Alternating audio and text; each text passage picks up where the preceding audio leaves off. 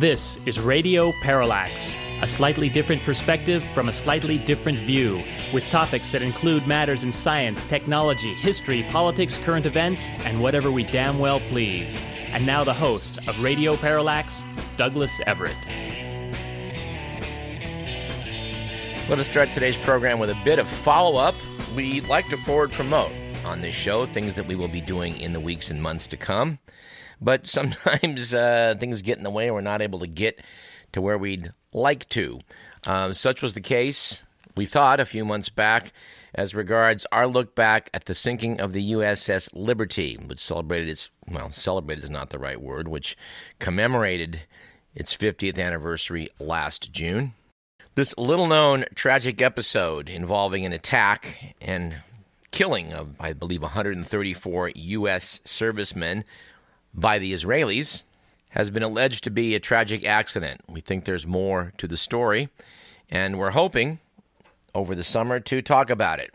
We did not do so because we didn't find someone to chat with us, but happily, upon looking at some of my old emails, I see that we were offered a guest on this very topic sometime last spring. Well, the fact is I don't check my promotions file as often as I should.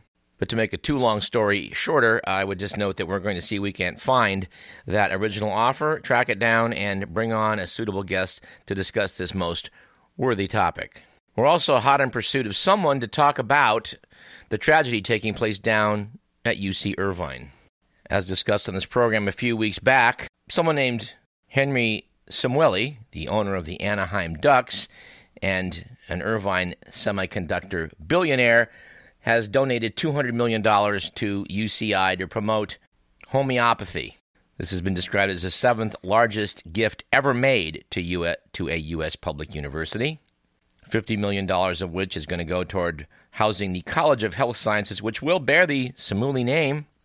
At any rate, endorsing homeopathy in a medical school is just maybe a half step removed from endorsing astrology. And in corresponding with some of my former peers from UCI, I did get a dismayed response, but nobody willing to come forward and criticize this ongoing travesty. But the fact of the matter is, the Food and Drug Administration, Center for Disease Control, American Medical Association, and other people of supposed responsible positions in healthcare have not come forward to put the kibosh on such things as training courses where doctors can get 34 hours of CME on clinical homeopathy, a brochure of which I'm holding in my right hand at the moment. If homeopathy is correct, then physiology, biology, biochemistry, chemistry, and physics are wrong, because its principles run counter to all of the above. We're not giving up. We're going to see if we can get someone to come forward and discuss this, because this needs to be discussed. How it is we have people running amok in a sweat, contending that nobody should be vaccinated. Meanwhile, homeopathy is being given a pass. Well, this is a state of affairs that we need to delve into. For a refresher course in that, we refer you to our own archives at radioparallax.com. Our discussion with Dr. Simon Singh about his book, Trick or Treatment, did spend a fair amount of time on homeopathy. It's worth a listen if you missed it the first time, and I think worth a review if you heard it when it aired.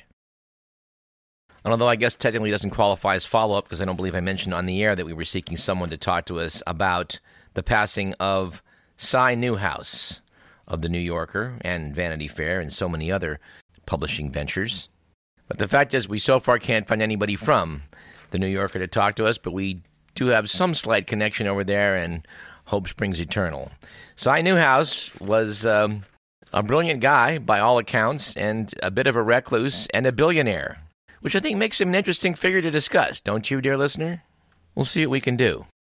And because we bag on high-tech on this program a great deal, because we think there's some aspects of it that deserve being looked at with a jaundiced eye, we nevertheless probably should on occasion step back and say there's some pretty cool things that are taking place. Thus, we would note that if you have what's described as a Google Pixel phone, I don't have one, but I'm not sure what it is, but if you have one, you're soon going to be able to speak 40 languages. You just need a pair of earbuds, which Google announced a week or two ago in San Francisco. They will provide for you on-demand two-way translation. Now, if you've ever tried to use a translation program, and believe you me, I have over the years, you will note that in the past, they weren't so good. I cannot vouch for the fact that they truly will make you bilingual at this point, but I know that they're better. A friend of mine who spoke Spanish was using one recently, a cruder version than this high-tech one, but she was able to communicate much more effectively, and I think this is probably going to turn out well. Although, if we invoke the law of unintended consequences, it's probably going to mean that people are now not going to bother to learn foreign languages. Instead, they're going to rely on earbuds, which is going to be great until you're in the middle of Beijing in the train station looking for the train for Ulaanbaatar, and your batteries give out right as you're trying to buy the ticket. I guess the moral of that speculation would be that we should still learn foreign languages, which allows me to segue into our joke of the day. Although we've used it before, why not use it again? It is appropriate. I got a few laughs in Europe last year with this one, which was to explain to people that if you speak 3 languages, you are trilingual. If you speak 2 languages, you are bilingual. And if you speak 1 language, you are American. And not only do we not speak foreign languages, apparently these days Americans do not know geography. While in line, waiting for my rental car in Kauai last month, a obviously foreign couple standing behind me in line were speaking a language which I only caught snippets of. Had I listened longer, I might have guessed that it was Romanian. But I turned to them and said, "Excuse me, where are you from?" The guy looked me up and down, paused, sighed, and said, "Europe." I chuckled at that point and said, "More specifically?" He again paused, sighed a bit, and said, "Moldova." To which I replied, "Well, I've never been to Moldova, but I was in Bucharest last year." Now, for those of you who don't know the story, and many of you don't, I would note that today's Moldova, before the fall of the Soviet Union, was known as the Moldavian Soviet Socialist Republic. Before that, it was known as a piece of Romania, which, when the Red Army moved west, Stalin decided to keep. When the USSR collapsed, there was talk of reuniting this piece of Romania with the mother country, but I guess somehow negotiations fell down. The guy did not acknowledge that I obviously knew where Moldova was by my reply. It seemed pretty clear he did not want to discuss geography with an American. My attention was called away for a moment, but a minute later I turned back to him and said, "By the way, when Americans ask where you're from and you say Moldova, how many have known where that was?" He looked at me and said, "1," to which I added, "So I would be the second." At that point, his girlfriend, who was slightly amused by all this, chuckled and says, "Yes, you would be second." And since I expressed an interest on last week's program of returning to Romania, having been cheated of an extensive visit there by my prolonged stay in Bulgaria, I think I'm going to try and get Moldova into the itinerary when I do go back, which will be in the not-too-distant future, I hope. The Romanians seemed pretty nice. The food was excellent. And since Romanian is a Romance language, I have a, fighting chance of being able to pick a little bit of it up without too much difficulty. Of course, I guess I can always get some of them Google earbuds. And when we do a radio program week after week, it's sometimes difficult to find things to be optimistic about in today's world.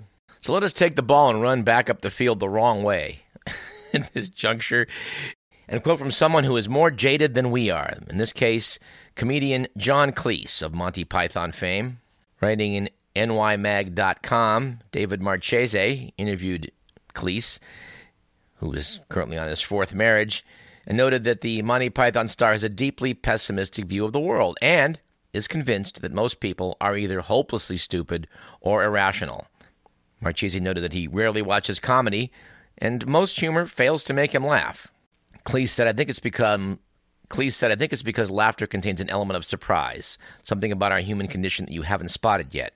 Adding, many of the things that would have made me laugh 30 years ago, paradoxes about human nature, wouldn't make me laugh anymore because I just believe them to be true. They're not revelations. After years of exploring his own demons in therapy, Cleese has no hope of ever living in a sane, kind, intelligent society. Saying, quote, most of us are run by our unconscious, and unfortunately most of us have no interest in getting in touch with our unconscious, end quote. But he added, still, it doesn't stop him from getting up in the morning. Just because you can't create a sensible world doesn't mean you can't enjoy the world you're in. I think Bertrand Russell once said that the secret to happiness is to face the fact that the world is horrible. Once you realize that things are pretty hopeless, don't waste your time on things that you can't change. Well, we're not at all sure what we can or cannot change by mouthing off here at Radio Parallax. But if you take the long view, we do have to admit the world is a pretty marvelous place. I guess we can paraphrase Charlie Chaplin, who I think once said that life is a tragedy in the close-up, but a comedy in the long shot. Close-ups and long shots today, shall we? Actually cite a couple of obituaries and see what inspiration we may draw from them. In the first case, we'll look at the passing of Jake LaMotta, a 1940s and 50s boxer who was, again, made famous by the wonderful movie Raging Bull. His obituary noted that LaMotta's ferocity, both inside the ring and out, was immortalized in Martin Scorsese's 1980 portrayal of Raging Bull. LaMotta personally trained Robert De Niro for the lead role, boxing more than 1,000 rounds with the actor. But the former champ was angered when he saw the final film and its portrayal of him as a brutal, wife-beating paranoiac. Said LaMotta, "Then I realized it was true. I was a no-good bastard. I realize it now. It's not the way I am now, but the way I was then." LaMotta was the middleweight champion in 1950, defending his title twice before losing it to longtime rival Sugar Ray Robinson. I believe he fought Robinson 6 times. I know that he once quipped, "I fought Sugar so many times I got diabetes." After leaving the ring, like so many boxers, LaMotta faced some pretty hard times, but the release of Raging Bull rescued him from obscurity, and he enjoyed a long second career on the speaking circuit, delivering one-liners, signing autographs, and making appearances before far more people than ever attended his fights. Said LaMotta, "Without that film, I'd be in bad shape. It made me champ all over again." And although, like many people, we share the opinion that professional wrestling is astonishingly inane, we have to note with amusement the obituary about Bobby Heenan. It was noted in that Heenan managed some of the biggest names in what's called professional wrestling, including Andre the Giant, Ric Flair, Ravishing Rick Rude, and Big John Studd. Known as the Brain by his fans and Weasel by his enemies, Bobby Heenan drummed up attention for his clients by trash-talking anyone and everyone, his wrestlers' opponents, their fans, and the towns where the matches took place. Heenan once said, "You ever been to Glen Falls, New York? The city limit sign are on the same post." Hulk Hogan's followers, I guess he came from Glen Falls, he declared, were the kind of people who wear a brown sock and a white sock and got a pair at home just like them. Because most of Heenan's stable were villainous heels, Heenan would strut around the ring before and during matches, taunting the crowd. And although I can't say that I ever caught some of his commentary, after he retired from wrestling, he formed a TV partnership with former wrestler Gorilla Monsoon.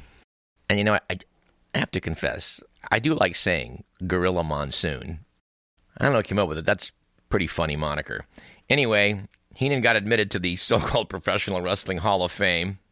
And we have to cite what he said at the ceremony. It was an honor, he said, to have brought his comedy into a business that I often thought needed a kick in the pants and a couple of smiles.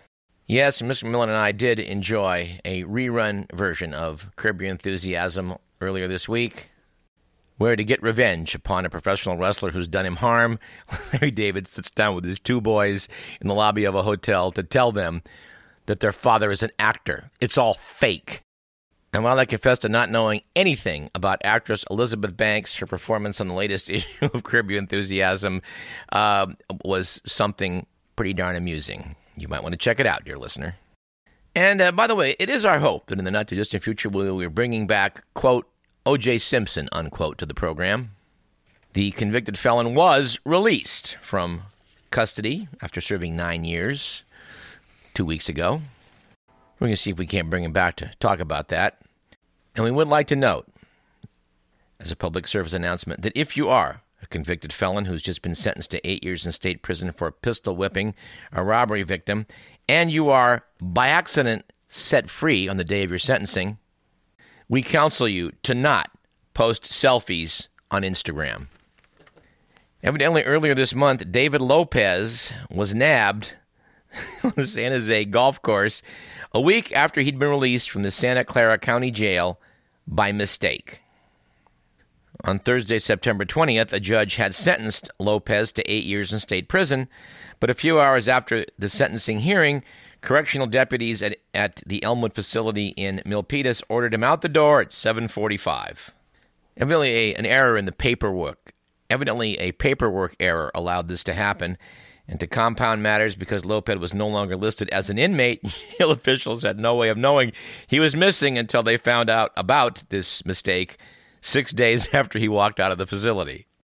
And they apparently caught him on a golf course. Sources said that he just arrived when he was captured. It was unclear whether he had actually planned to golf or shag balls or was visiting for some other reason.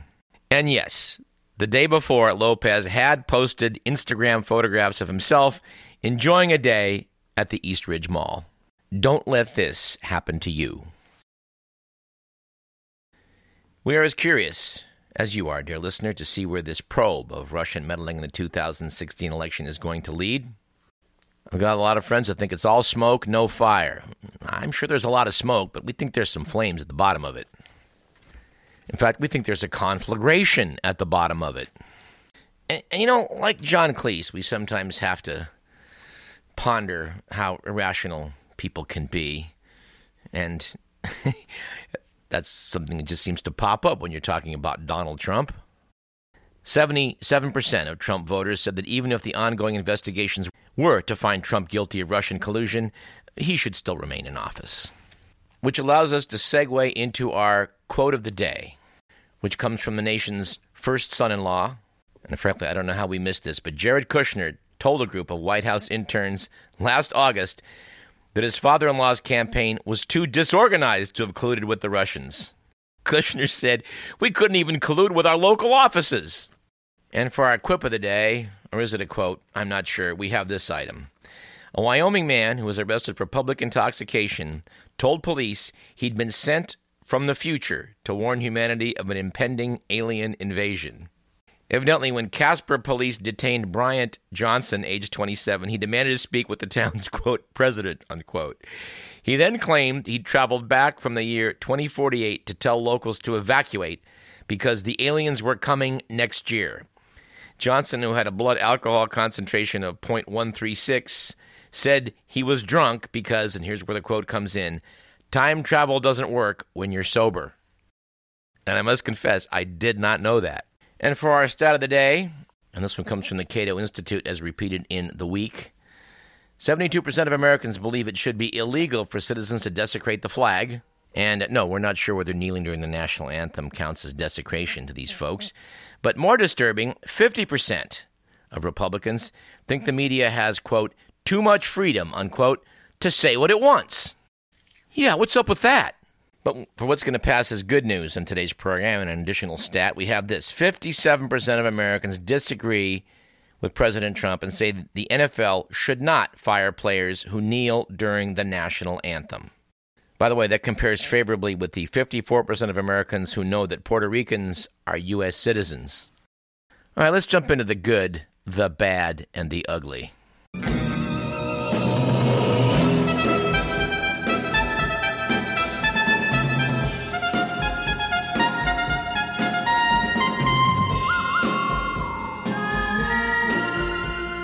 It was a good week last week for literality after the Food and Drug Administration here in America warned a Massachusetts natural foods company to stop listing, quote, love, unquote, as an ingredient in its granola.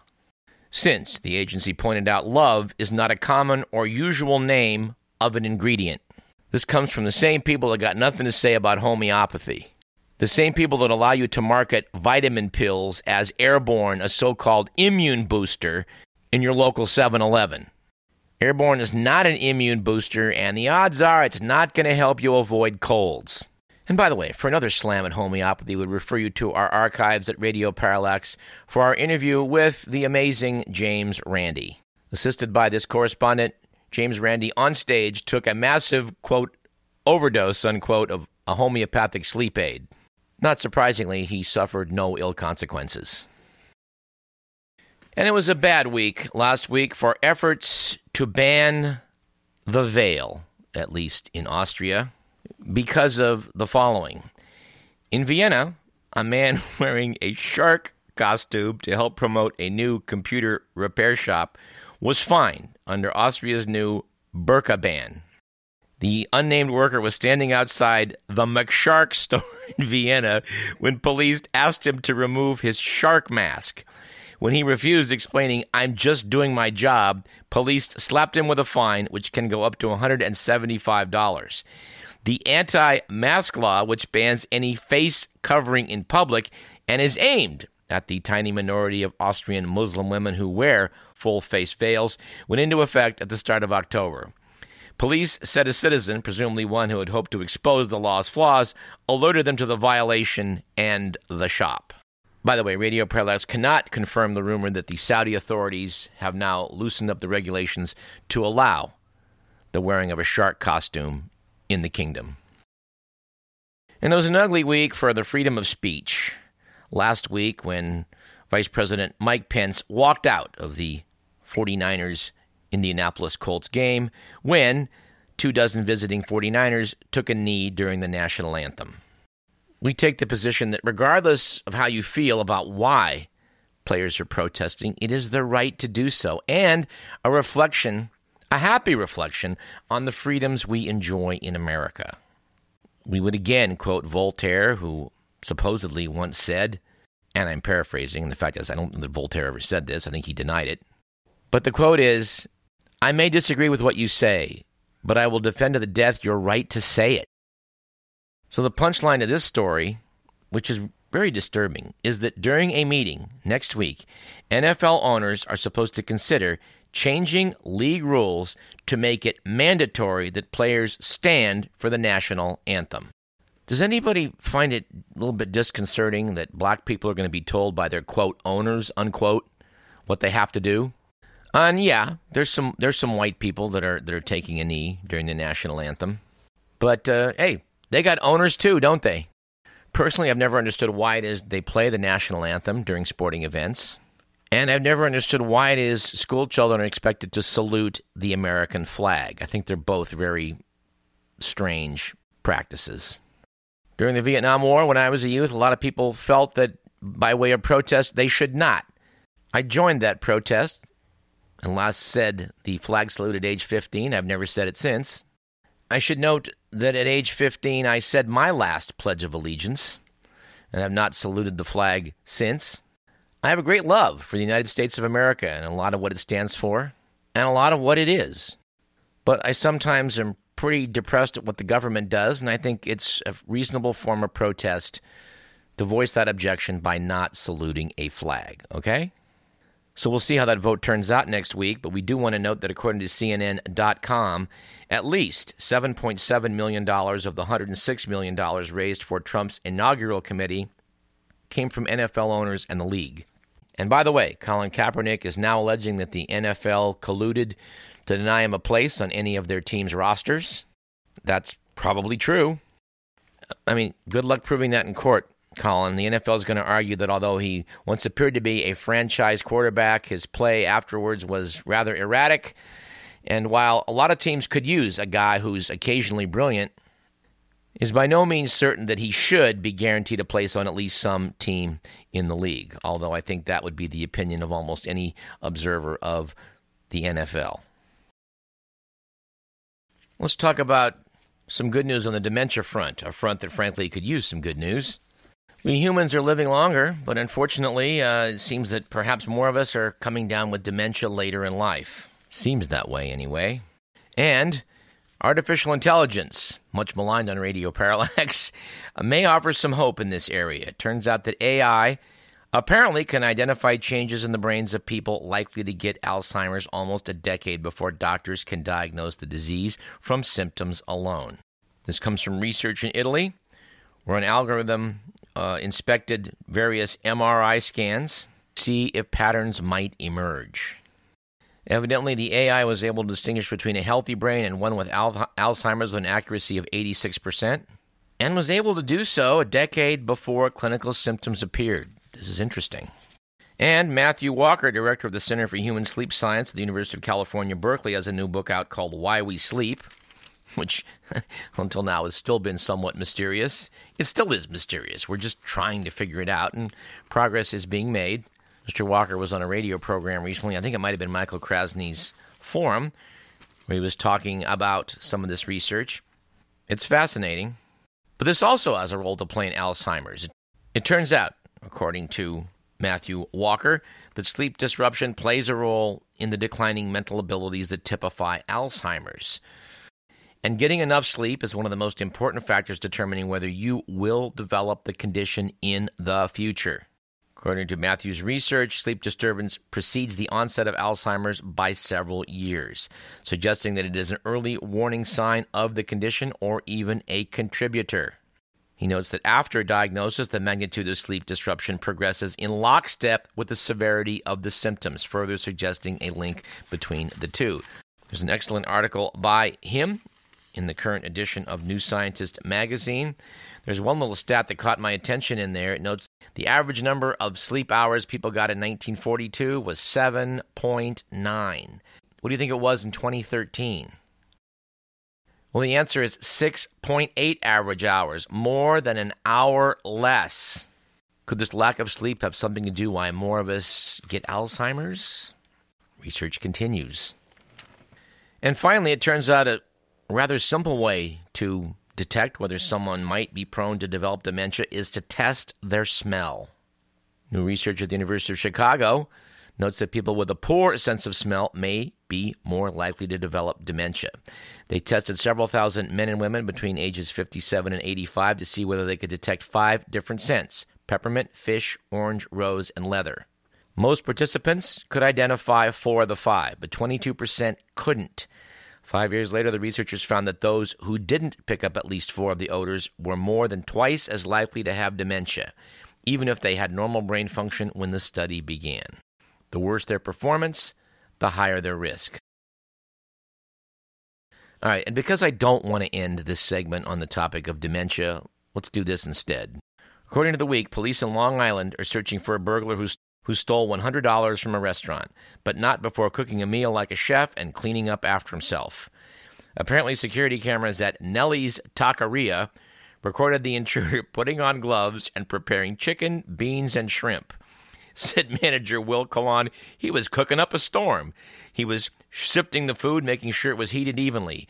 After dining, the burglar forced open a cash register, but didn't leave the premises until he'd washed all his dishes and wiped down the surfaces. Said Collon, the dude had some skills. Let's take a short break. You're listening to Radio Parallax.